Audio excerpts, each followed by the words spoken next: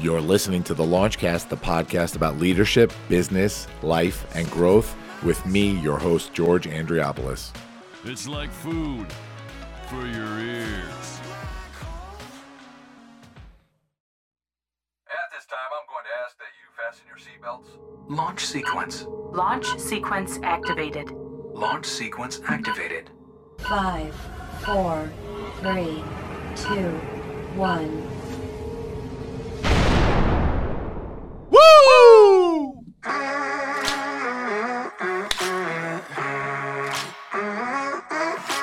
Hey, everybody.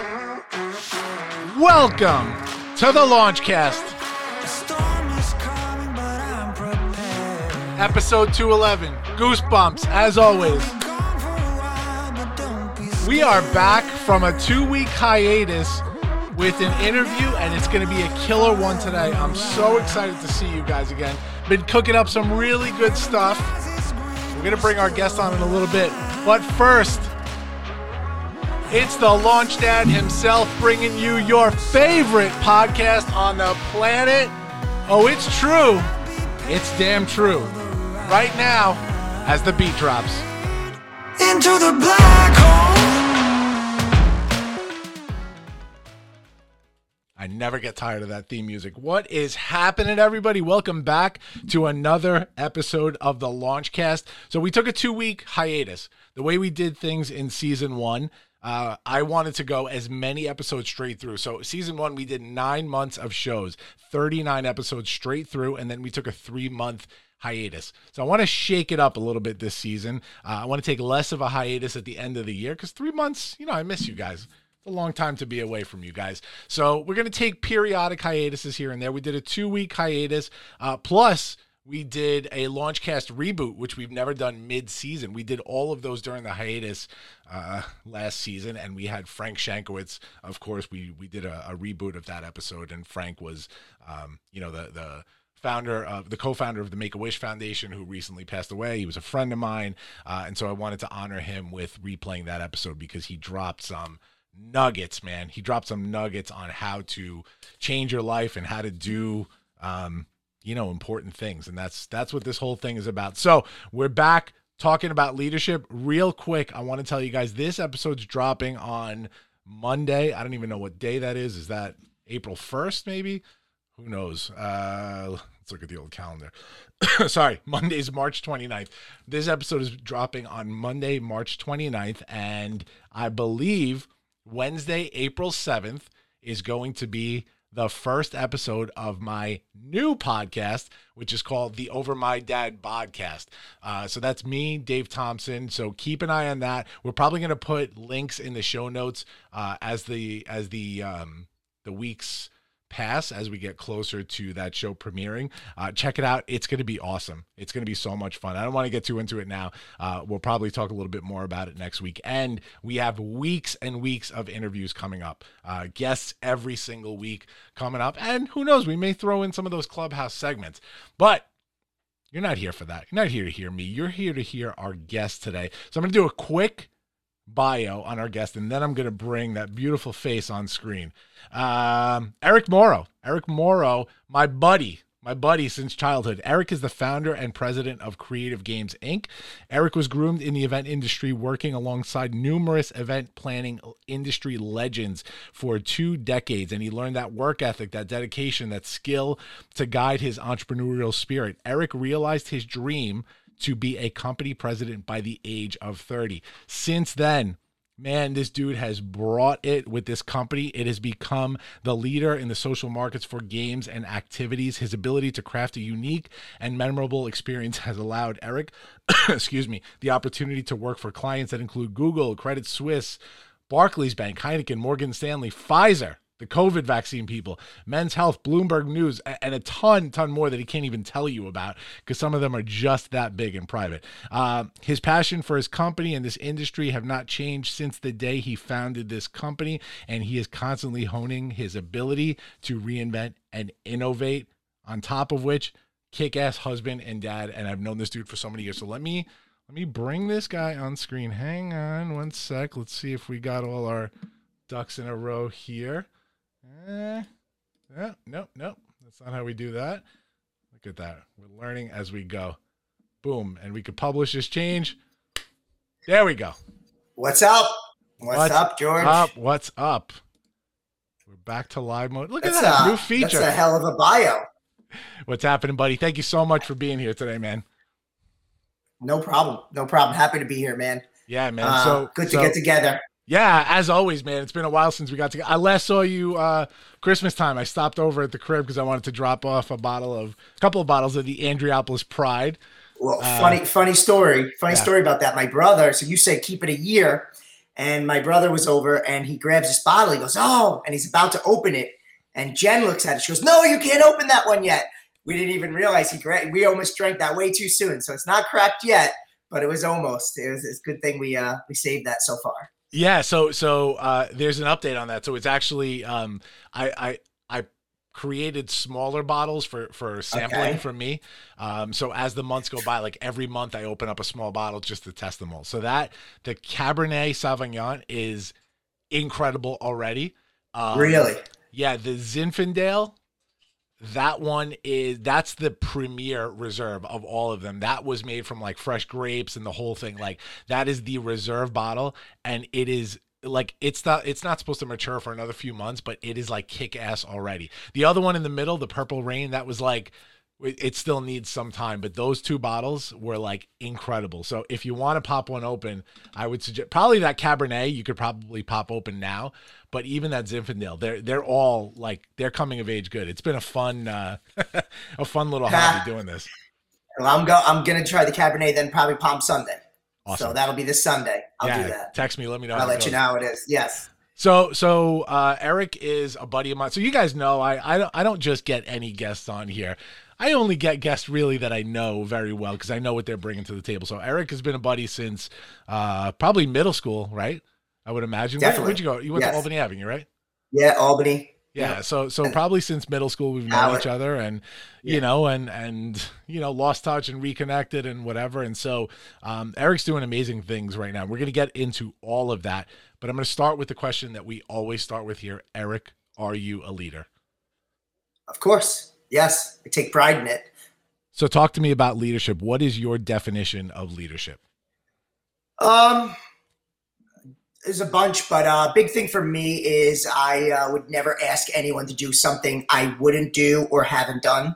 That's a leader. I think that any leader that doesn't want to get their hands dirty is not leading properly. I think a leader is somebody that will take advice, listen to advice, but won't be scared to decline the advice. So part of when I was opening my business, I opened it I was planning it in 2008, and I opened it in March of 2009, which before last year was by far the worst economic crisis we had. And who decides to open up an extra entertainment company in the middle of just a housing market collapse? And many respected and people that really were really looking out for my own good and my own benefit said, don't do it, don't do it, don't do it. And I took that advice and I did it anyway.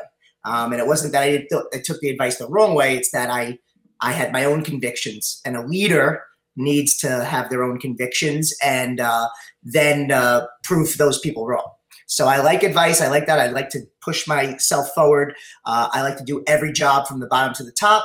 And then, you have to have broad shoulders, as they say. I'm a short guy with really big shoulders. So, yeah. So I love that you brought this up because, it's funny. We've gotten so many, man, I've had so many leaders on this show, and it's like every time we interview somebody, there's always a different opinion in terms of how to come at leadership. And they've all been valid, and it's amazing to hear all of these different, not only views on leadership, but also like the journeys that people have taken to get there.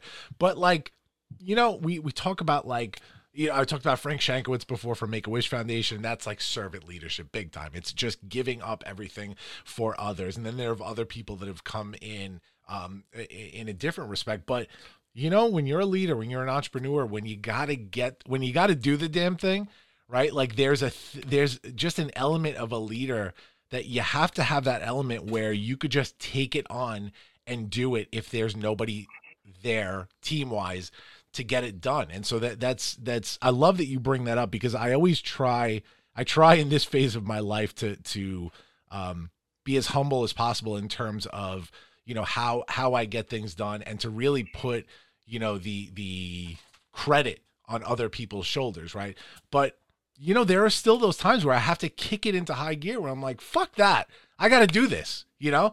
Like, nobody's going to do it as good as me. And it's okay as a leader to acknowledge that you have excellence in leadership, that you're the one that's got to get it done. So yeah. And I know you have a team of people, dude, that are amazing, and you employ so many people, and but this whole thing was your vision originally. And again, a lot of times this has gone on your shoulders. So I credit you for that big time, man. Big time. Well, this last year, definitely for me, you know, personally, I don't know if this happens to you or other leaders. I always like to hear this, but there's a little of the, am I good enough? Am I the best? And I think that's a great leadership quality now that I think about it.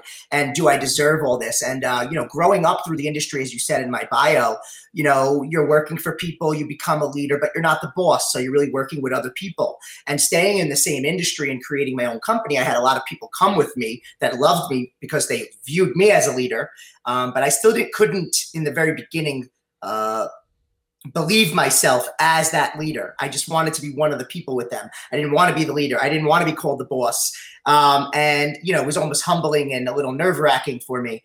And then this last year, when March, the pandemic hit, and I had to pivot and figure out ways to keep these people working and, you know, create online strategies and make barriers and help things. That's when I really realized, as I was watching even respected leaders, you know, no names to be said, but people in my industry and around that just kind of crawled up, got under the covers and pretended the world had just ended and they were going to come back out when they could.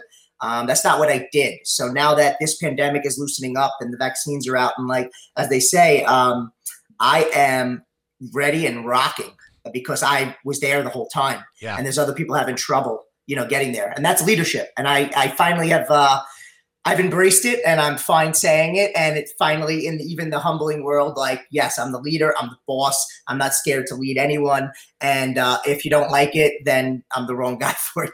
Yeah. Well, and that's it. That I'm the wrong guy for you. There's not always, not every relationship works, right? And so, yeah, when we acknowledge that as leaders and just know that, like, listen, we shouldn't be working together. Like, this is not for you. Yeah, I get that, man.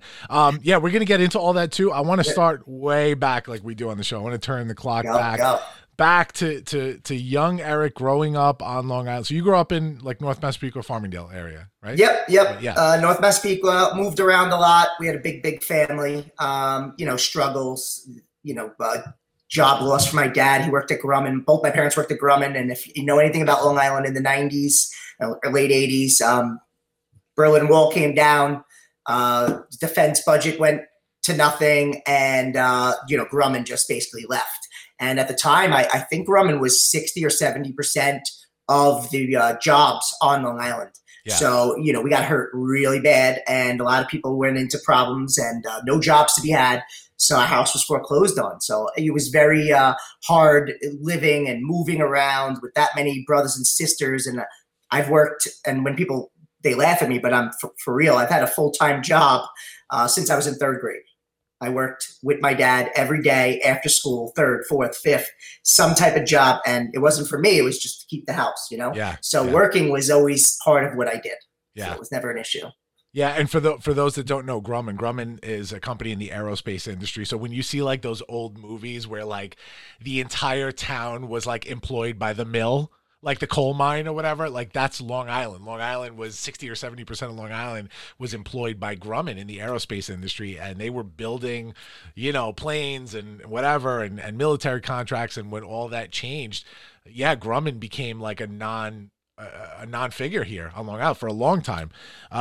So yeah, man. And I want to talk about that for a little. So you were one of 7. You had a big family. And it was tough for you. You know, I always try and do this research on our guests beforehand. It was very interesting doing the research for you because not all of this is out in a public way. I have to go onto like Facebook posts and stuff like that. And then obviously I have to draw the line between what's personal and you don't want to share versus like part of the story that matters. So a few things stuck out to me, and I'm sure you'll be okay with sharing this stuff just because we're talking leadership. But the first thing, and this is something that after knowing you for so many years, I didn't know this, but what was funny was I remember specifically, I was actually speaking at a conference in Manhattan a couple of years ago, and I remember waiting for an Uber to take back to Penn Station, and I go on Facebook and I saw this post that you put up. And I had never known anything about this. So this was a post where you talked about you were harshly bullied by teachers and more in elementary school, in Catholic school. Your mother went to work early in the morning, and your father did, and you had to get yourself dressed for school, tie a tie, which wasn't easy for a kid, and you only had 2 pairs of the green slacks and shirts, and so they were washed every day, and they became worn out. And you were getting like demerits at school for not dressing properly, when meanwhile you guys were struggling to even stay in your homes. And I think there was, I don't remember if it was this post or another one that I read that day, but you talked about like being bullied as a kid just because of your clothing and the way you used to dress and stuff like that. You know, looking back on today, and we don't want to get too far ahead quickly because I want to focus on this moment. What kind of effect did this have on Erick today, you know, living through that? Beneficial. I hate to tell people that, you know, because bullying isn't good, but beneficial. I mean, when you grow up, that first of all, my parents did a great job of not allowing me to understand that we were poor. Yeah. So how crazy is that I lived in, the problem is, you know, not that this is a good thing for anyone, but if you live in a poor area and everyone's kind of poor with you, it's not as hard as when you live in a more affluent area and you're poor. So my parents were really doing a solid for us, and they stepped up and they moved us out of Brooklyn, and they knew that they were going to struggle, but they were going to get it done for us to get us into the middle class world of Long Island, right? So we're here, and I don't realize that, you know, I don't have as much money as the next kid. And you know, there was other kids that didn't have a lot of money as well. It wasn't like I was the only one, but we didn't know. I started to realize as I got older, looking back, like at the demerits and the pants and all that stuff, I didn't understand why, you know, mom didn't do my wash that day because she had 7 kids and she was getting up for work at 4 a.m. And, you know, I'm pulling a green, you know, that you only have, you know, Catholic school clothes, and I'm pulling them out of the hamper, and I'm putting them on, and I'm not tucking my shirt in, and there's no one there to tell me, Erick, you got to do this, you know. So you're in 2nd grade and you're that kid. Now, the good thing was I've always had this personality. I've always been outgoing. So by being bullied, it wasn't a bullying where I felt demeaned or lesser, because my dad wouldn't allow me to feel that way. He must have had some innate ability to like teach me. He always said that people are going to try you your whole life. And I think that was part of his Vietnam background. And he basically gave me, and I mean, cut this out if you have to, but he told me straight up, this was his biggest piece of advice to me, and it stuck with me my whole life. Yeah. He said, you're going to be short because your mom's 4'11". He was 6 foot. God rest both their souls. He said, but if I ever find out, and this is, he said it crass, so I'm going to say it the way he said it. Yeah. If I ever find out that you bullied someone because you think you could beat them up, I'm going to beat the shit out of you worse than you could ever beat them up. But if I ever find out you back down from a bully because you're scared they're going to beat you up, I'm going to beat you up worse than they can beat you up. Yeah. Okay. And now as a kid, you're like, what the hell? Right. Now you got to like really think about that. And he would reiterate this over and over. And basically it was, when someone tries you, you put them in their place real quick and they won't try you again. And no one else will that was there will. And if you bully people, you're the asshole.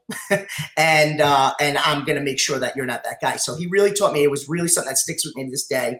So I think that the bullying, as it started, it stopped pretty quick. The real problem was when you start to realize you're the different kid in school. And that's why it was liberating, so liberating when I went to Albany Avenue in 5th grade.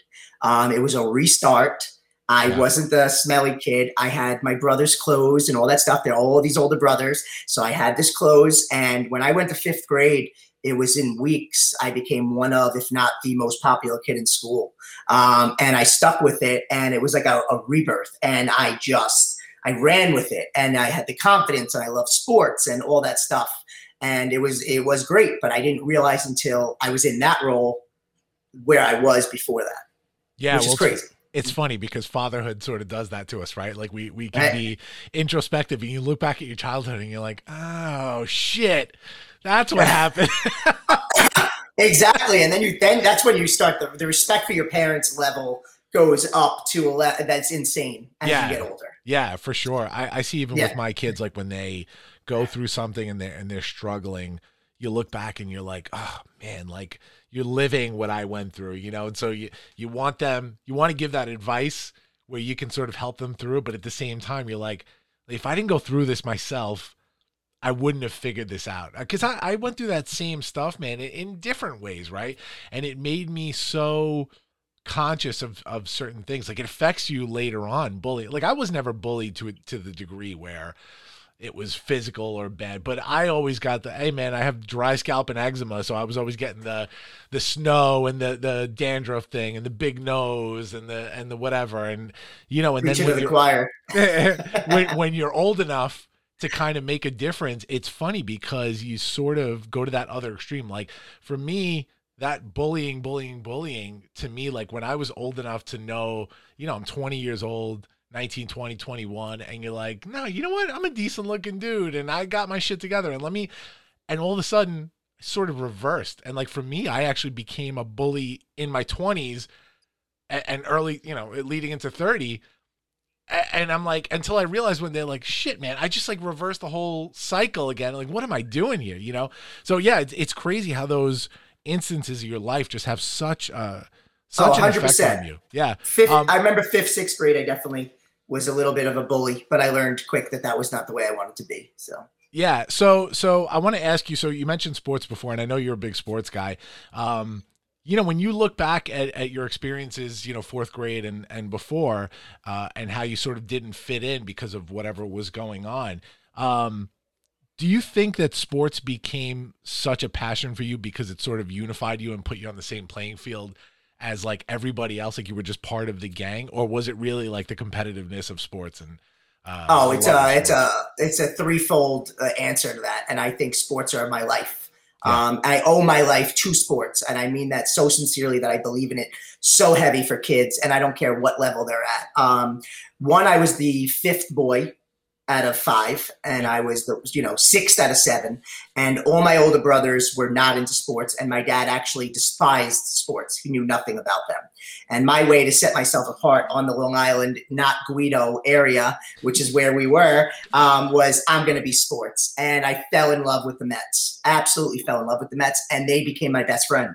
Yeah. So every night, every day, I mean, I watched Mets however I had to. When we didn't have the money to have Sports Channel. Back in the day, the Mets were on Channel 3, which was Sports Channel for half the games, and then they were on WWOR on Channel 9, which I lived for. Yeah. And, I would beg, borrow, and steal to go to people's houses that I didn't know to watch the game in their living room because they had Sports Channel. That's how much I love the Mets. And my son is named Carter after Gary Carter. Yeah. And that brought me into all the other sports, and that brought me to friendship. And that brought me to the one thing I'll say is I lived across the street from a pizza parlor when I was growing up, Lisa's Italian Kitchen. And there was a box painted on the wall before we ever moved there. And that was my home base. And every day after school, I went and I threw up against that wall for hours, 3-4 hours a day. And I became a master fielder and an unbelievable pitcher because I worked at it just to do that. And I thank sports. So that's one. The leadership part, 1,000,000%. You start to become good in sports and people start taking what you say and all that stuff. But it changed my life and it made me popular and it made me meet people and it really assimilated me into what Long Island kids were like versus what Brooklyn kids were like. Yeah. And it changed my life. So, yeah. Yeah, totally different dynamic. I grew up actually younger. I grew up in Flushing. I moved here in 3rd grade. We moved to Farmingdale and there you go. Memorial. And yeah, so I had roots in Queens for years because I worked in Queens for like 13 years of my life. During college and after. And so, yeah, totally different dynamic. And this place that we grew up in, I know I talk about this place so much on the show and in my life, but yeah, it's these experiences, right? Like you had the pizza box on the wall, like that's a memory for you. We kind of all had these magical memories here in this town, and not everybody had the same experiences, but it's a special place. It's a special place, and really, for me, it's what built me into the person that I am today. And still, I'll never leave this place. I hope I never leave this place. In terms of my business and where I live, and yeah, it's special, and it brought me friendships that I'll never lose, and people like you that I know, and we do good things here, man. And we both grew up here. We both graduated Farmingdale High School in 1997.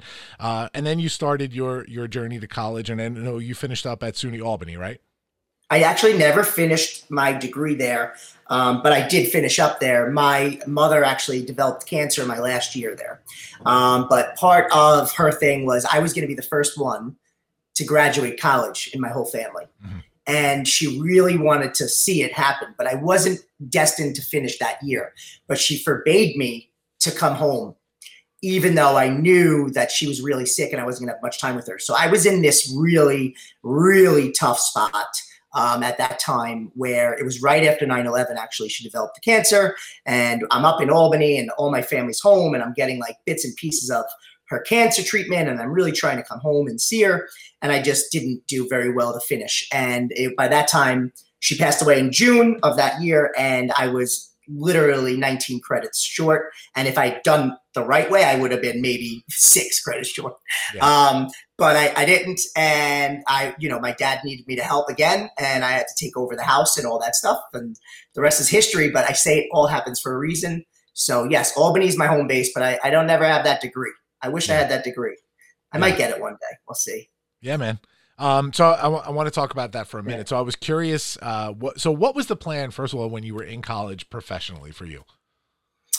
Business communications. I loved communications, and I use it to this day. I was definitely up in the air. I wasn't one of these kids who had any idea what I was definitely going to do. I really thought it was going to be sports broadcasting, take business, take communications. But then I realized just how hard it really is to get into that field, and the level that you need to get to. And English, maybe vocabulary, I'm okay, but in the writing form, I am brutal. And you could tell by just some of my Facebook messages that you probably had to read recently. So, there, and is, and your, and don't even ask me about those things, okay? I missed 1st and 4th grade. I told you about that.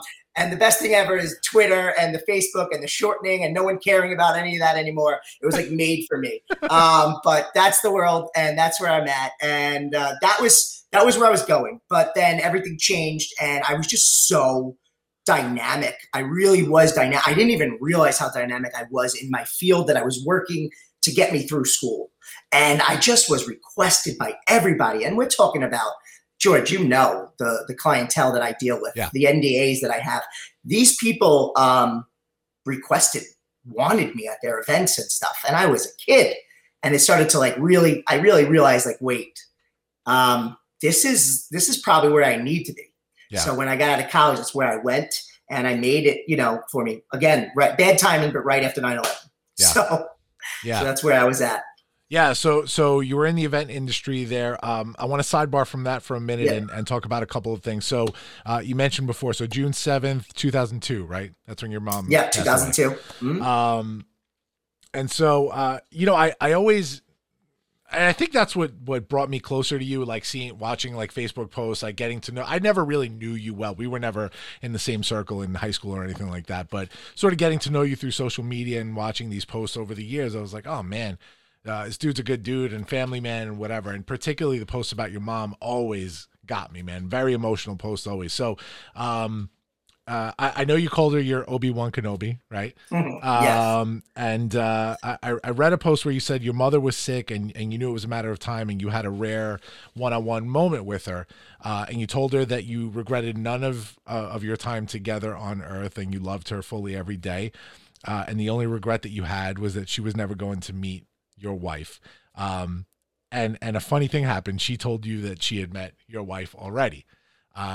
And so now Jen, your wife, is another Daler, another person that went to school with us, a little bit younger. And you guys had dated already, but you had broken up for almost 3 years at that point, right?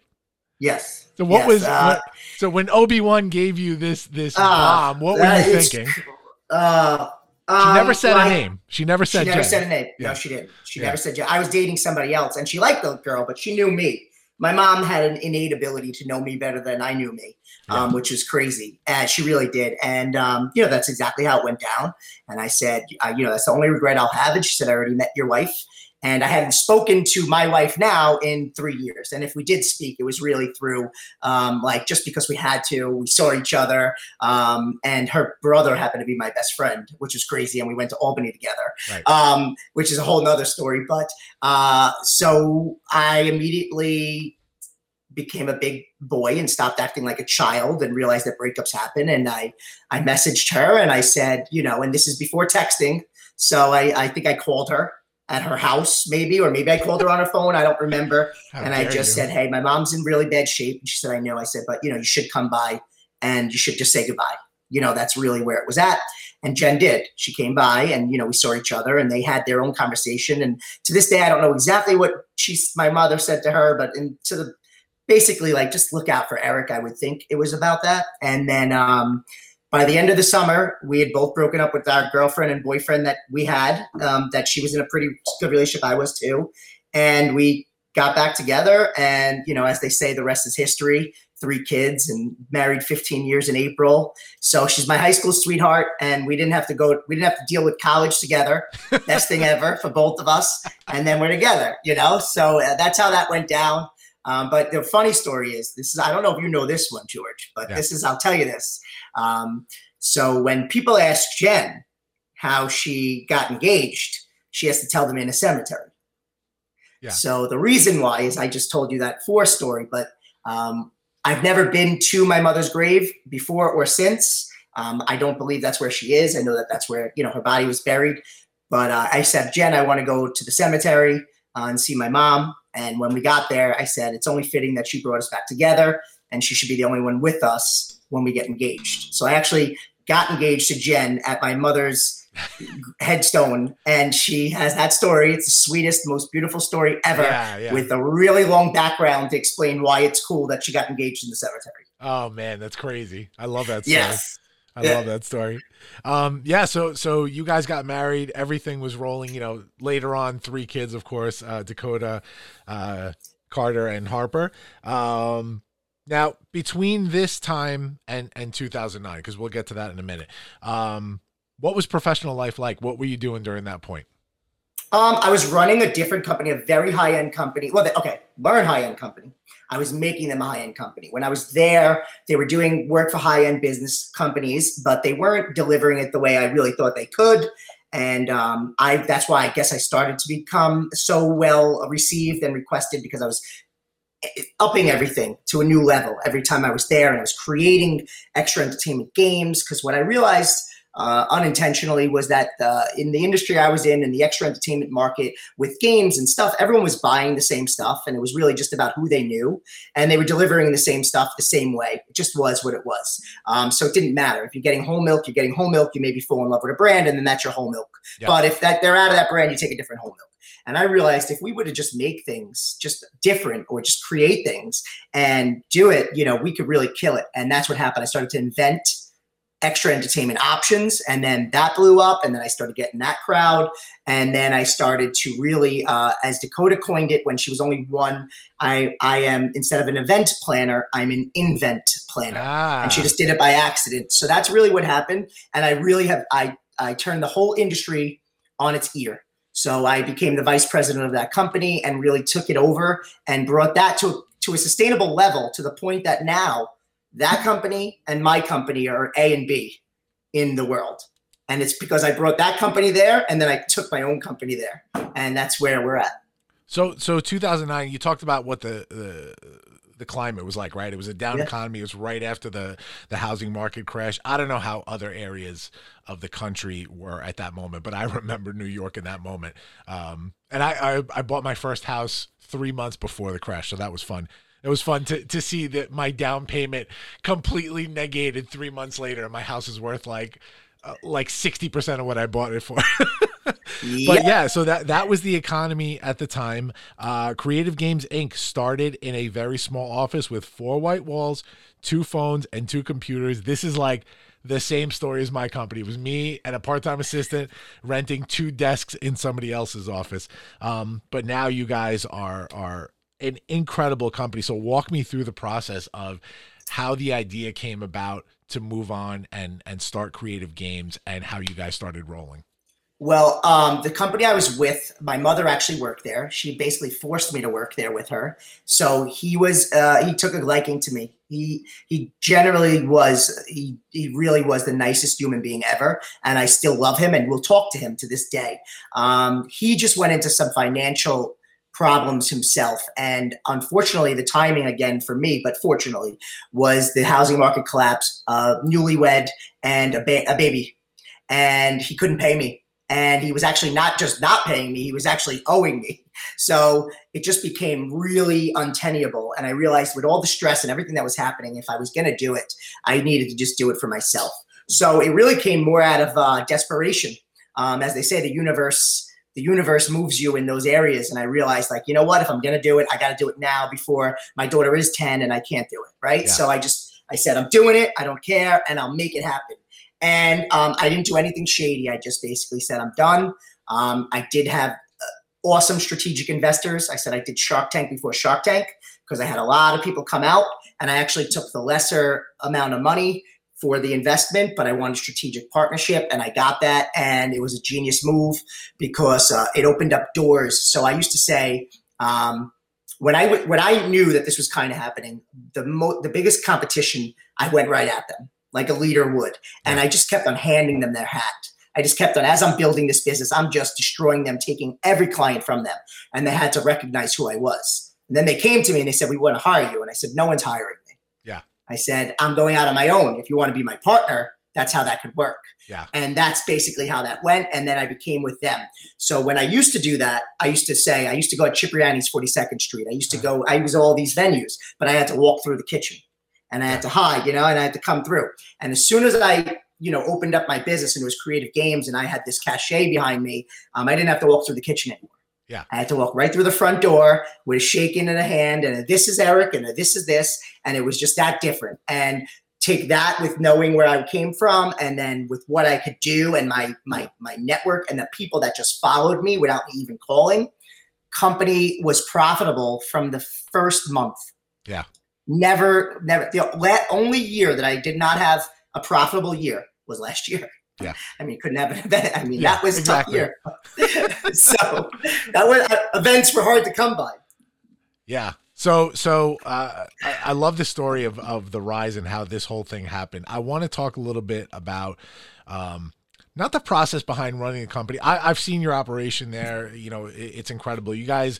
So what I love and being a business consultant, that I'm an operations guy. I know all about what it takes to not only run the business the right way, but to make sure your clients and your colleagues and your vendors and all these people understand that too. We've actually been in situations where I was consulting for other event companies. I would be there just on a discovery day, right? Like a discovery mission to watch things go by. And you're like pointing out things that other people are doing wrong because they're not, it's not the professional look that you're looking for or whatever. Right. And so I knew at that moment that you knew your shit in terms of how a company needs to operate and how a company needs to show up at an event or whatever it is that a company does. Right. So I know you know your stuff with that. I'm more concerned with the creative process. That's what's always just enamored me about your company. Like I had a couple of years where it was strange. Like I got hired by one event company to consult, and then sort of they heard about me, and I wound up being hired by a few companies. So there was like a 2-year period where I personally was consulting exclusively in the event industry. And it was fun to see. And guys, by the way, if you don't know about the back end of the event industry, it is the fucking craziest industry you will ever see. It's insane. It's insane how it works, but it's so cool to watch everything happen. Now, Erick's company, and I'll let him describe what specifically it is they do. And of course, we're going to have like links in the show notes and all kinds of stuff later on. But Erick's company takes a creative look at these events, right? They reinvent what an event is supposed to look like, and just turn the thing on its ear, and that's why they are the way they are. You know, this is called the most creative game ever played. The episode is because it's Creative Games Inc. And in reality, this is what Erick did. So I want to hear about that creative process for how you can take, you know, like this screwdriver, you look at it and you see something completely different, and then you bring it to an event and it's a hit. Talk to me about that. Okay. So some people have one way that they can become creative.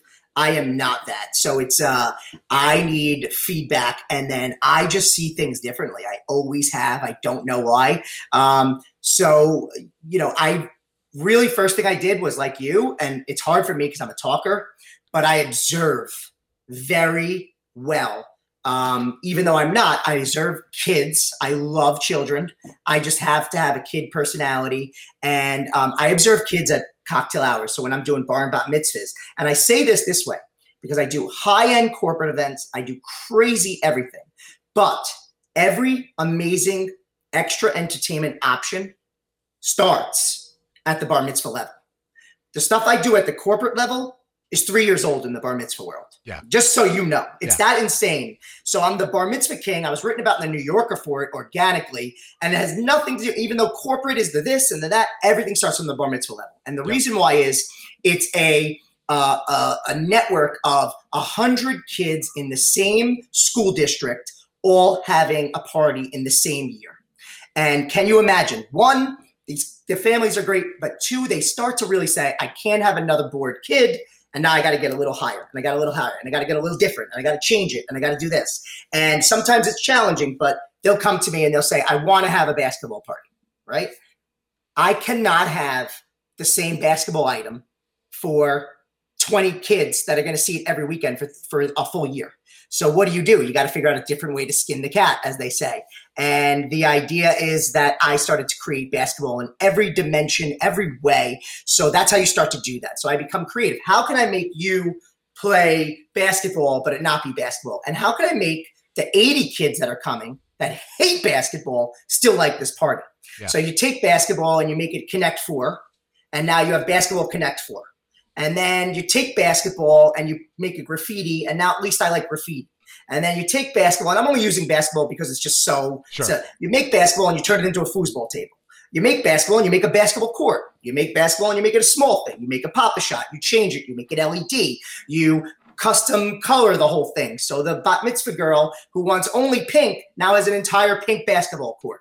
So that's how you make it go over and over. So everything starts from there. Then I see things that no one else sees. And it's crazy. I thought other people saw it, but they don't see it. And sometimes it's almost too easy for me. So I actually don't value it. And then I realize, wow, no one saw it that way. So for instance, like James Corden's The Carpool Karaoke. Yep.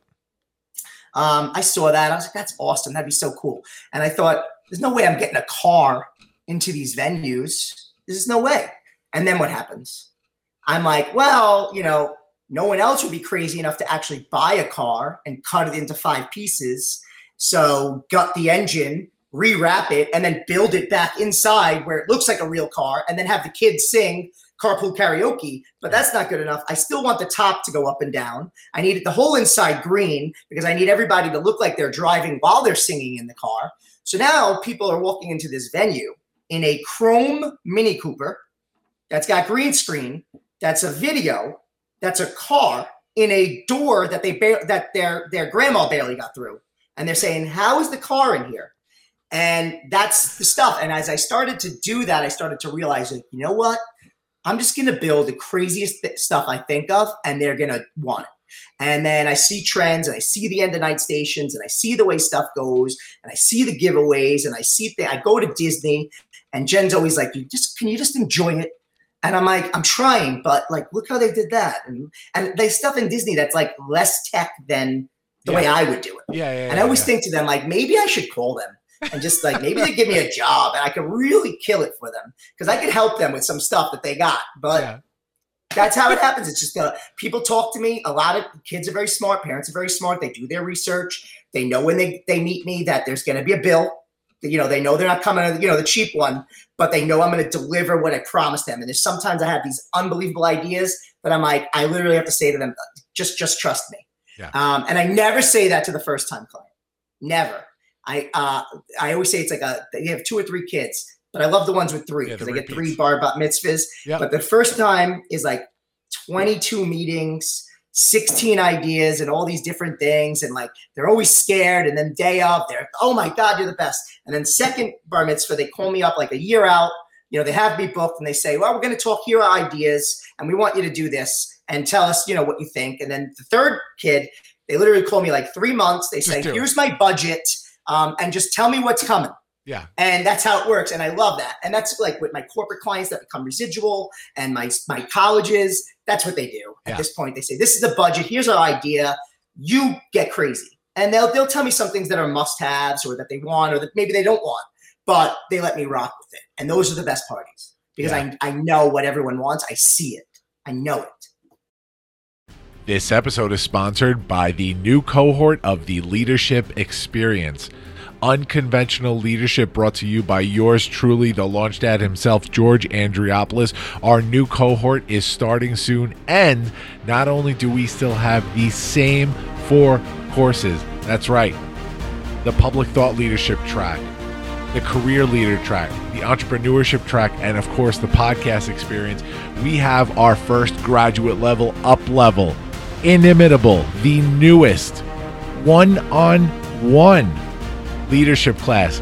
This is for not only if you have taken the leadership experience core class before and are ready to graduate to the newest level, but for those that have experienced leadership and want to take it to a new level, Inimitable is for you. I'm not even going to talk about it in this commercial. You're going to have to contact me. Check out theleadershipexp.com for details and to sign up for information. Inimitable is coming at you. DM me for more info. Later, guys. So there's a couple of things I love about that. One is that, man, when we talk about like excellence in leadership, it's just something that when you get to a certain level and that you're the guy, right? Like you're the guy, and there are points, and this could be very narcissistic, but there are some times when you are good at something and you can actually say to yourself, like, I am the best at doing this. It may not be true, right? Whatever. But you know that you're putting 150% into it and that your product is going to be badass and that you are going to do a good job for them. Because that's what the whole thing is about. In this industry, whether you call it bravado or ego or whatever, like it's necessary because there has to be a flair. When somebody comes to you and basically the point is, I want to have the best party of all my friends turning 13, all right. Give me your budget and let's turn it on, right? The piece in the New Yorker that you mentioned, which, by the way, I remember it blew my mind when it came out. So this was May 2015. Emma Allen was the author. It was in the New Yorker, the fucking New Yorker. Like, if you're not from New York or don't understand, like the New Yorker, that's a huge deal. So at face value, the article was really about like showing these amazing, like big budget bar and bat mitzvahs, right? At face value. Yeah. But a business person, an entrepreneur is going to look at it and go like, I just saw Erick's sales pitch through this thing. Like, this is how Erick sells a party. This is his whole process. And there's something you mentioned about being a big kid. So I want to read a piece of this. So you said, most clients I can't even talk about for the biggest of the big. Mauro said recently at a Midtown office where he meets with his preteen customers. Most of my clients are top 1%ers and they offer me jobs. You could run my company, but I'm good with what I do. I'm a big kid. I'm Tom Hanks from Big, right? And that's really what you consider yourself when you do this stuff. Like doing this for a living. I mean, you've figured out a way to enjoy what you do, to have a blast every day, be a kid, and still not only make a successful future for yourself and your family, but the people that you take care of, which is a ton of people that you take care of. So I love that, man. And I know that your inspiration just comes from not only from you being a big kid, but you see inspiration in everything you do, your kids and going to Disney and whatever. And everything is just one big idea, which is, it's incredible. I want to talk for a second before we move back to some other stuff, about competitive drive. How much of and we're in a safe space right now, right? Nobody's listening. It's just me and you. How much of this is competitive drive? Like I am man, I do things for clients because I want to be of service and I want to help them, right? But there's something inside of me, this fire that I can't turn off sometimes, that just I'm in competition with myself. I just want to be the best at what I do. I know you're a competitive guy. How much of the success that you've had is based on competitive drive? I couldn't quantify it. It's beyond. I refuse to lose.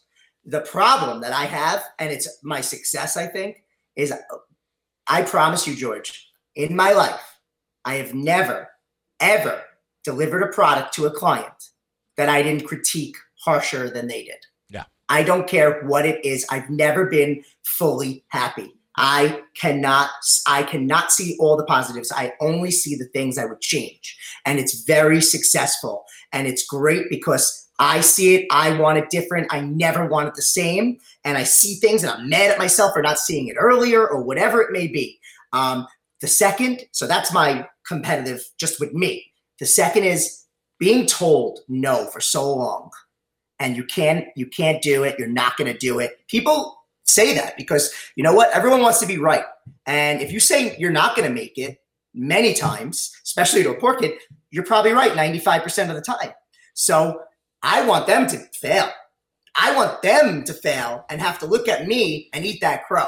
And I heard it a lot that I was going to be, through school, not being the greatest of school kids, being, just me and outgoing and just what I was.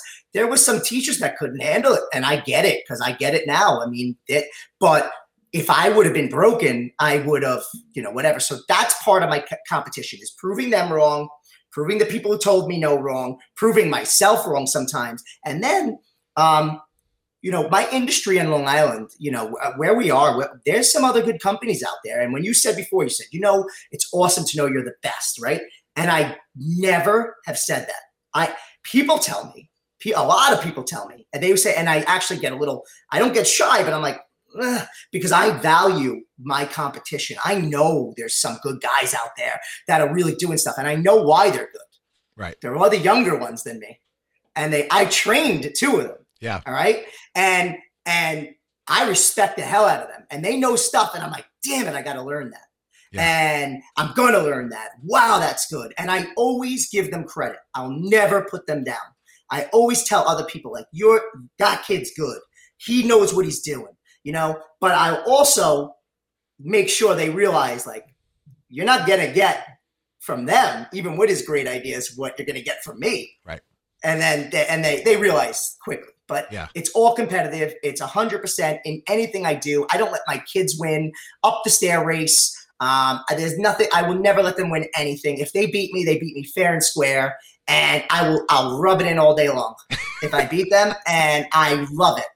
And that's how we do it. I love that. And people should know, by the way, this is a cutting industry, especially here in New York where we are. It's a crazy industry, but it is a highly competitive industry. So I've always said this, like, look, I'm all about, feelings and making sure that everybody feels special and whatever. Right. But when you choose to be in an industry that is a cutting competitive industry, you can't just always be the nice guy. You can't always, it can't be about people's feelings always and whatever. There are moments where you just have to be the best and you have to put that forward and beat other people. And that competitive drive, being in an industry like that, it's everything. You have to have it in order to be successful. So yeah, I definitely commend you for that. It's not always the best for the soul, right? Like it's tough. It's tough, man. I completely get it. And I came up in a very competitive field in the first half of my career, especially on the ownership and management side of things. And it took its toll on me, but to sort of learn those lessons and bring them, you don't always have to bring those lessons to work. As long as you're bringing those lessons to your family and your kids, that's what really matters. Teach them the lessons you learn. Speaking of, I want to go back to family for a minute. So, we'll fast forward, no specific time here. Company is successful. You're doing your thing. And by the way, you've always given back? I've been involved in a couple of things that you've given. We won't get into specifics because it's not what this is about, but I've been involved in a couple of things, watched you give back in so many ways to our community, to friends, to people in need. You know, you've employed half the people in our town at one point or another, you know, part-time or whatever, or full-time. You know, and so I know for you, and one of the things I admire most about, probably the thing I admire most about you is just you as a husband and a dad and a family man. Talk to me about how special, not just, you know, the wife and kids are, but the whole family. How special is that to you, and what does family mean to you as a man? Everything that we said ahead of this really means little compared to what you just brought up. Family to me, you know, I grew up a very tight knit family. We love each other. We had our fights, obviously, but when your mom passes away and she was the center point of our family, my brothers and sisters, we all made a deal like right then and there. I don't think it was verbal. I think it just happened. Like, there will be nothing that'll happen in our lives that'll keep us from being together. And we've stuck to it, man. We are the closest. My nieces and nephews could be my kids. You know, I have 17 nieces and nephews, and then 3 step nieces at this point because my dad got remarried, and that family, they love us, that we're together. And my dad's now passed away, and we're still, you know, like family. And then my Jen's side, I mean, I grew up with them. They're so everyone has in-laws, but they're not in-laws to me. I know them from 5th grade. Like, who knows their in-laws from 5th grade? My mother-in-law is my mother. I hate the term mother-in-law, but it's the only way to describe her. Jen's little brother, who's a monster in himself, and one day you should put him on this because his change is beyond. As a bodybuilder, like, I'm just so proud of all of them, and you know, it's how that works. And the family aspect for me is what I want. So you said before, you looked at my Facebook and you loved my posts. And I always started with the Facebook is going to be my diary to my children. Because I always have questions for my mom that I can't really always answer. And she, you know, I don't have many people to go to, and she doesn't have a lot of family left. They were just a little bit older, and I've lost so many. And there's really a lot of holes missing. And now my dad's gone, so I don't have these answers. And I always wanted a diary, but like I said, I can't write. So they would never be able to read it. So Facebook and pouring out my soul is always my diary to my kids. That's who it's for. It's always been my pictures, my life on Facebook and Instagram is that. And it's for my family, for my kids. Losing my mom so early and having a dad that was raised differently. Vietnam, Italian, machismo, very hard. I respect and love him. He made me who I am. But he wasn't that guy that was like, hey, you're the best. He was so hard on me. There was nothing I could do that could make that guy happy ever. It just didn't seem like I could do it. And now I realize, like, wow, I did make him happy. I just never knew. But I was like, that's not going to be me with my kids. And I'm going to value my children to a level that is beyond. It doesn't mean I'm not hard on them. I'm like my dad to them. I am extremely hard on them because I expect the best. But they are my everything in any way. And any legacy I have will be through them, for them. And if they don't have to become a doctor, they don't have to become a lawyer, they have to become happy. Yeah. That's my rule. You become happy. If you're happy doing this, that is success. Okay? I want you happy. That's it. And my job is to do that. And that's where it's at. So family, you know, marrying my high school sweetheart, the girl I loved. I mean, I can't, listen, do we fight constantly? But we fight because she holds me accountable. I mean, she really does. Like, she don't let me get away with crap, and I get annoyed by it. But like, everyone else kind of like, Eric is this, and he's funny, and he's that. And she's like, shut up, just go do it. And I'm like, you're so mean. But then I'm like, she's kind of right, you know? And it's like weird how you got to go through that. Yeah. And it's funny because my daughter now, and I know you're going through the same thing. I can't believe what's happening to their brains and the stuff they say. And the Dakota's like the voice of reason sometimes to me. So I'm like, what is going on? Crazy. How are you so smart? And how do you know these things? And it blows your mind. I know you know that, Mia. Oh my God, totally. It's blowing your mind. So my family and everything, it just became, it's my legacy. They will make me, you know, the most happy or the most sad. And everything I do in corporate world, leadership, anything, it's just to make sure that they're successful in life themselves. Yeah. Well, I've seen with you that you sort of have this instinct as a protector, right? You put your arms over everybody as an umbrella, and you're just like, I got this. And I've seen you, and this is the tough part of like going over stuff like this, I've seen you go through tremendous trauma and loss. Dude, I don't know anybody that's seriously, man, I don't know anybody that's gone through the kind of loss that you've gone through. You lost your mom in 2002. Your dad passed away in 2017. Your brother-in-law, Mike, our fellow Daler, our classmate, your best friend, passed away also 2017, right? Yep. 2017. You know, other family members, like, man, like you guys have been through the ringer, but I watch, and I know social media is just a small window into people's lives, but I genuinely believe what I see. You know, what I see you got, because you're always together no matter what. And that counts for something. Whether the picture is bullshit or not, you guys were still together that time. And that's what matters. And so, you know, a person like you that's gone through the stuff you've gone through, they could have really taken a different turn, like big time. And you've sort of taken all that, you know, you take on that protector role. I don't know what the dynamic is with your family, with your brothers and sisters, but you seem to always just be there sort of trying to lead the way, even though you're probably one of the younger ones. 100%. And protecting everybody. And just making sure that they're all together, you know, holidays and trauma and whatever, and just getting through. I know you guys go on vacation with your in-laws every year, and your younger brother-in-law is amazing dude. He's been through so much as well. And you just always seem to be there for everybody. So what's that, you know, what does that dynamic feel like to you as sort of the person that's, I don't want to paint this in a way that looks bad to your family. I want to say, like, it's not because of what they're looking for from you.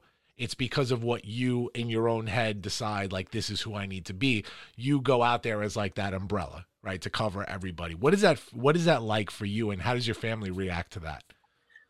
Oh, they know that I'm like that. My family's very much like that. My dad and mom are like that. I mean, my dad would we didn't have money, but he would give money to people when we didn't have money. Like, we watched it happen numerous times, that he would give his money that we needed to somebody else. And that's exactly how my parents were. So my entire family, every one of us, is exactly the same.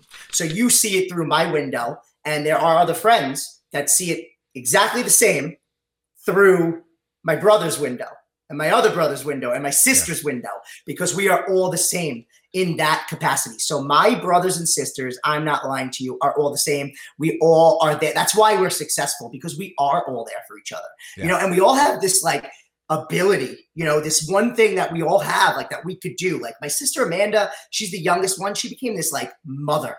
Okay. She's just got this way, and she's just everybody's best friend, and never says no, and would not go to she'd cancel a vacation to babysit my kids on a Wednesday, like, and not tell me that she did it. You know what I mean? Like, it's insane. Yeah. And my sister Tracy's like this protector. My brother Thomas is a protector. Even my brother Victor in Florida, you know, he's still that way where he is. And then, you know, my brother Kevin, he's like Mr. Fix It. If something breaks in our house, we don't call anybody. We call Kevin. Yeah. And he's got to get there, and he's got to fix it. So yes, so that is that. But for me, yes, that is 100% who I am in every aspect of life. And I think it's all of us, because I figured out that just looking, like I said, we derive our happiness from the happiness of others. I know it's crazy to think that, but we're not the rest of the world's view. I don't know how we got raised like this. I give my parents all the credit, and I don't know if it's everybody that way, but we derive our happiness from the happiness of others. And that's why my company, I mean, how could I be in a better job? Right. I mean, you know, like, and that's why it just works. So that's how it is. And yes, is it hard sometimes? Does it feel like everything's on me sometimes? Do I feel like I'm letting people down sometimes, even though I've done a million things? And that's where Jen comes in handy. Yeah. Because she'll be like, what's wrong with you? You've done everything. And I'm like, I know. So that's it. And I don't mind it, and I love it. And yes, family's great. So they won't feel bad, because they're all the same person. Yeah. So we all have our good spots and our good points. That's I love that. I love that. Yeah. You said something once, and I'll read the quote here. I have failed at times as a son, brother, father, uncle, nephew, cousin, friend, and significant other. I don't always say or do the right things. I'm not the most good-looking man in the world, but I'm me. I love my family. I have scars because I have history. Some people love me. Some people like me. Some people who don't even know me don't like me. I have done good. I have done bad. I'm random, witty, silly, caring, selfless, hardworking. At times, I can even be bipolar and vulgar. but I'm loving. I don't pretend to be someone I'm not. I am who I am. You can love me or not. If I love you, I do it with all my heart, and I make no apologies for being me. That's probably the most Erick statement I can say. Like, just knowing you, like, that's 100% you. 100% you. Yeah, that's awesome. I should I'm going to repost that. That's like, I was like, wow, that guy wrote something good there. That's me. So let's before we start wrapping up, I want to pivot to one thing. Pivot, right? We're going to pivot to the pandemic and the pivot in the pandemic. So you and I have been in close contact since the pandemic started as two businessmen on Long Island and entrepreneurs and people that, you know, employ others and need to look out for our own families and businesses.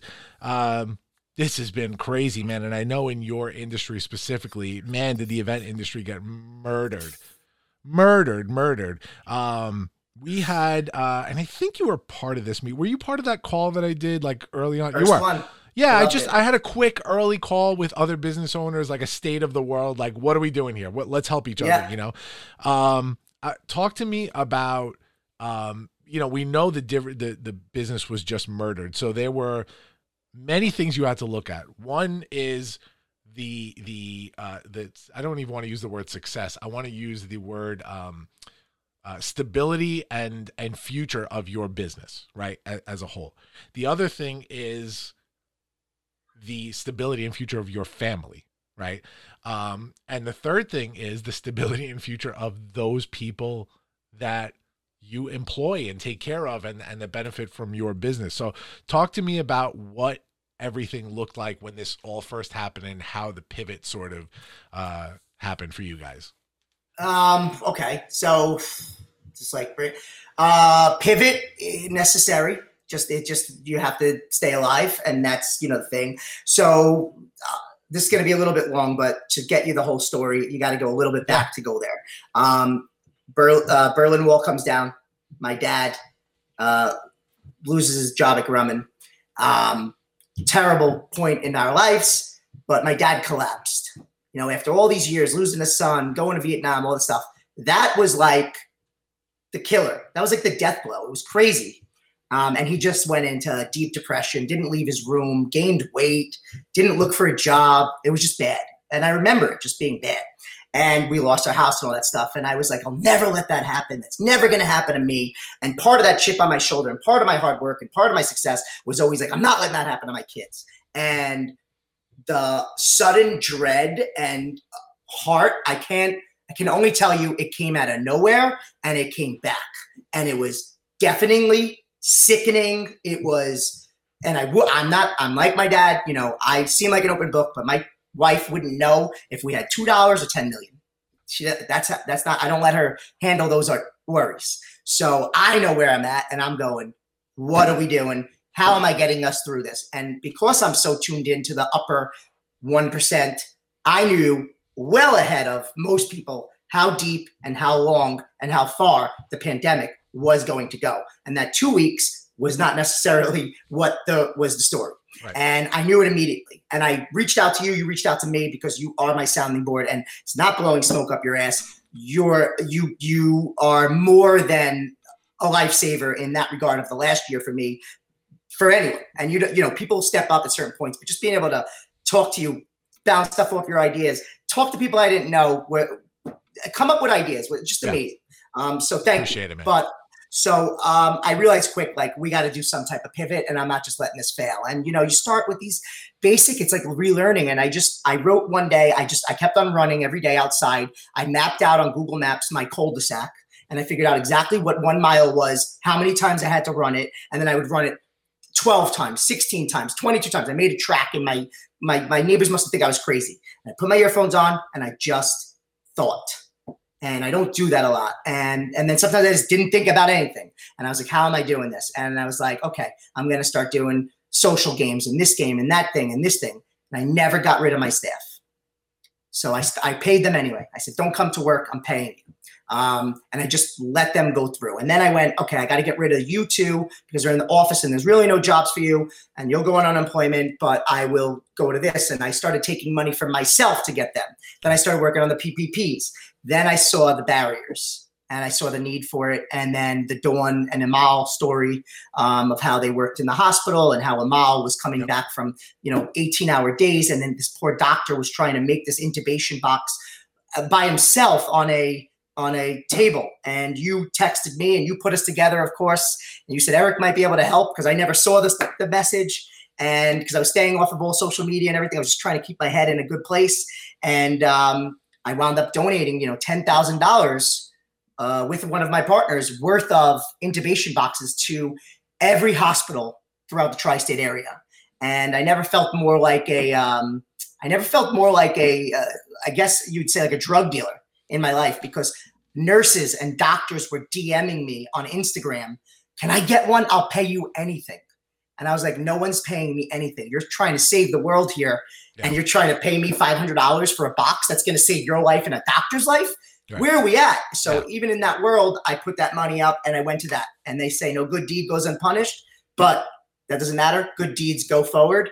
Because I did that and people shared it and put it everywhere, Coney Island Hospital reached out to me and wanted me, because they're doing this whole other side. They said, we could do it, but we don't want to do it because we have too much going on. Can you come here and make barriers for all our desks and everything? Yeah. And that wound up getting my crew back on with the PPP and doing that. Then with doing graduations and everything, Zoom, and creating all those contents, then making the foam van, it started to get like, okay, I'll keep this rolling and I'll get us to where we got to get to. And I was hoping it was September, and then it wasn't September. Then it was backyard. And, I just was a pivot across the board for everything. And it was a pivot out of, I don't want to say desperation. It was a pivot out of what I was saying with my dad. I don't want my kids to look at me, and all this time I've been teaching them about leadership and being this and being that. And when the pandemic happened, my dad hunkered down, got under the covers and said, well, when it's out, let me know. So that was my everyday wake up. And it started to show, because last 2 weeks, we have added 44 proposals into our system. And I don't even have all my staff back. Now, they're not the jobs that they would be, and there's so many pandemics. I made the safety protocols for my industry. I just helped with them. And then, on my end for the extra entertainment, and I put that in there. All the barriers, helping all the country clubs open. I made all the barriers at a little bit more than cost, just so the country clubs could open, so I can get the people back there so they can have parties again. Yeah. And then it just blew up, and everybody's been calling me throughout it. And everybody's been like, you've been so good. You've been so on top of it. And that's what I said to you earlier about the leadership, that I really realized that, this year was the year, that I realized I'm not just saying I'm a leader. I absolutely am. And I'm leading people that I never thought would need leading in some regard. And I have two just absolutely amazing partners that have been with me the whole way through this. And I have a lot of partners, but two that I would tell you have been nothing but as good, if not stronger than me. And I look at them for strength, and it's really been good. And our companies are going to come out stronger, better, faster, further. And I feel like in 5 years, we'll be ahead of where we thought we would be. Obviously, we took some giant steps back last year and this next year. And then, maybe by 2022, 2023, we'll be good. And then by 2024, I plan on having my best year yet with all new protocols and all new everything. I love hearing that, man. And you actually, I know you said it was going to be a long answer, but I love that you did that, because one of my main questions was, and you really answered that question, was at what point did that trauma from being a kid just kick back in and go, oh, no, not me. And there's so much in that. There's the competitive drive. There's the chip on the shoulder. I mean, this is stuff that from a psychological level, when you look at it, you don't want any of this kind of stuff. It's not always the healthiest thing, but damn it gets shit done, doesn't it? Yeah, it does. It gets shit done. What's the rabbi? I share it a lot. I wish I could remember his name, but he did the lobster. And it's my favorite thing ever. And a lobster. And I live by it. And all of your listeners should live by it too. So a lobster has the shell. So how does the lobster grow? Well, the shell doesn't grow with the lobster. So it goes through an extremely painful process, and it has to shed the shell. And then it has no exterior, and it can be killed. So it has to hide under a rock, and it has to regrow a shell. And then it has a year to grow. if it never goes through the trauma and it never sheds its shell, it never grows. It just stays the same lobster for the rest of its life, but it has to do that. And that all being said is exactly what trauma is. And it's a great way to look at it. And I hate trauma, but I use it to feed me. My dad passing away, my mom passing away, not growing up with the richest thing. I realize in every step of those ways that trauma has made me successful. And it's almost like a little, I don't want to say narcissistic would be me. I'm talking about like more like, it's almost like sadist a little bit. Like, I don't mind my kids going through shit. I sometimes foster it. And it's not to be mean and it's not to be an idiot. It's just to make sure that they know how to handle those situations. Yeah. I need them to go through it. And everyone that's listening needs to realize that if every time you fix the situation for your child, you're not fixing anything for them. You're only putting a Band-Aid for when you're not there and they won't be able to handle it. And if you're looking at the world right now, there's been a lot of Band-Aids put on a lot of children for a long time. We need to start letting the world have a little bit of trauma that they learn from. And when this stuff happens, they go straight. It's just that simple. And that's exactly what happened. There it is. Love it. Love everything that you did during this pivot, man. I watched so many businesses. I tried helping as many as I could. You know, we went through our shit too, man. And we're even still now, like, and you have to always know what's better for the future of the business, right? We're even still now trying to make decisions like, well, shit, should we downsize the office now because I'm still home working, everybody's remote? Like, do I really need to pay all that rent every month or whatever? You know, and these are decisions we have to make, you know, as business owners, as we sort of pivot. But the people that have really come out stronger are the people that did stuff like you did. I have a client, we know the Vespa restaurants, right? Elite Hospitality Group. Amazing. Vespa Amazing. and Harley's, Vespa Northport. The shit that we did, and I'll shout out Mike Lamonto. He's the son of Ben Lamonto, who runs Vespa. Good job, Mike. Mike in Northport. Man, the stuff we worked on last summer, I mean, they did, and this is a high-end Italian restaurant and steakhouse, and they did drive-in movies twice a week. They did drive-through brick oven pizza. They did everything, and the place thrived, and now that everything's sort of getting back to normal, you know, people remember, like, oh, this place was here during the hard times. They don't forget that. So, yes. Yeah.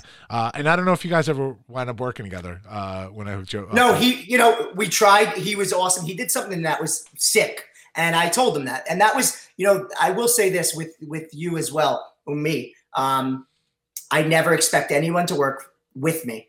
And I always want everyone to make their best decision because I find that really brings you further in life. So, like, I spoke with him. We did everything. I showed him. I'm like, yo, do it this way. Do it that way. Because, what happens if I make a little bit of money on him? And then he can't keep Vespa open in Farmingdale. Right. I don't want that. You got to stay open. You got to get these country clubs open. You got to get all this open because once they're open, I'm open. I'm the last one open. Remember that. Last one to do events. Love it. Love it. Love it. All right. Let's move on to the big three. The big three from the Launchcast. The big three. Eric, I'm going to call out a few things. You're going to give me your quick, concise top three for each thing. It's going to be just a few of them. Ready? All right. Big three. Give me your top three favorite sports moments. I know you're a sports guy. 86 Mets winning championship. I mean, on my 8th birthday, how could it not be? Mookie and the whole thing, right? Mookie, game 6. I have it, my stuff up everywhere. If I turn the screen around, my son's named Carter. Come on, that's one. It's got to be one. I think that number 2, which because it doesn't, really help me, would be. I just think that the Dream Team in '92 just changed the world. And I don't think people realize what the Dream Team did for the world in general in sports. And it's not even my top moment, but it should be a top moment in the world. And then I was 2, but it just is. It's another one. You got to tell the 1980 Olympics, the hockey, the fact that they went and, beat the Russians. It was kind of like the Cold War was over. Miracle. We got college kids beating your pros, buddy. And it was just the end. And that was those three are the top moments that I could look back at, even though I didn't necessarily see them that way at the time or didn't see it at all. Those are my 3. Okay. Give me your top 3. I know this is going to be tough. This is almost like telling me your favorite kids, but 3 favorite games or event, displays that you've ever created. Give me your top Okay. three. All right. I'm going to do it differently for you because Okay. yes, I mean the car. The car is sick. My end of night stations, my candy stores that are real stores that people see. That's all ridiculous, but there's so many genres. I'm going to tell you my party that put me on the map. 2005 Memorial Day weekend. I'm this kid trying to make my way through. Had a client literally booked the entire Jersey Shore out for her whole thing. Think about that.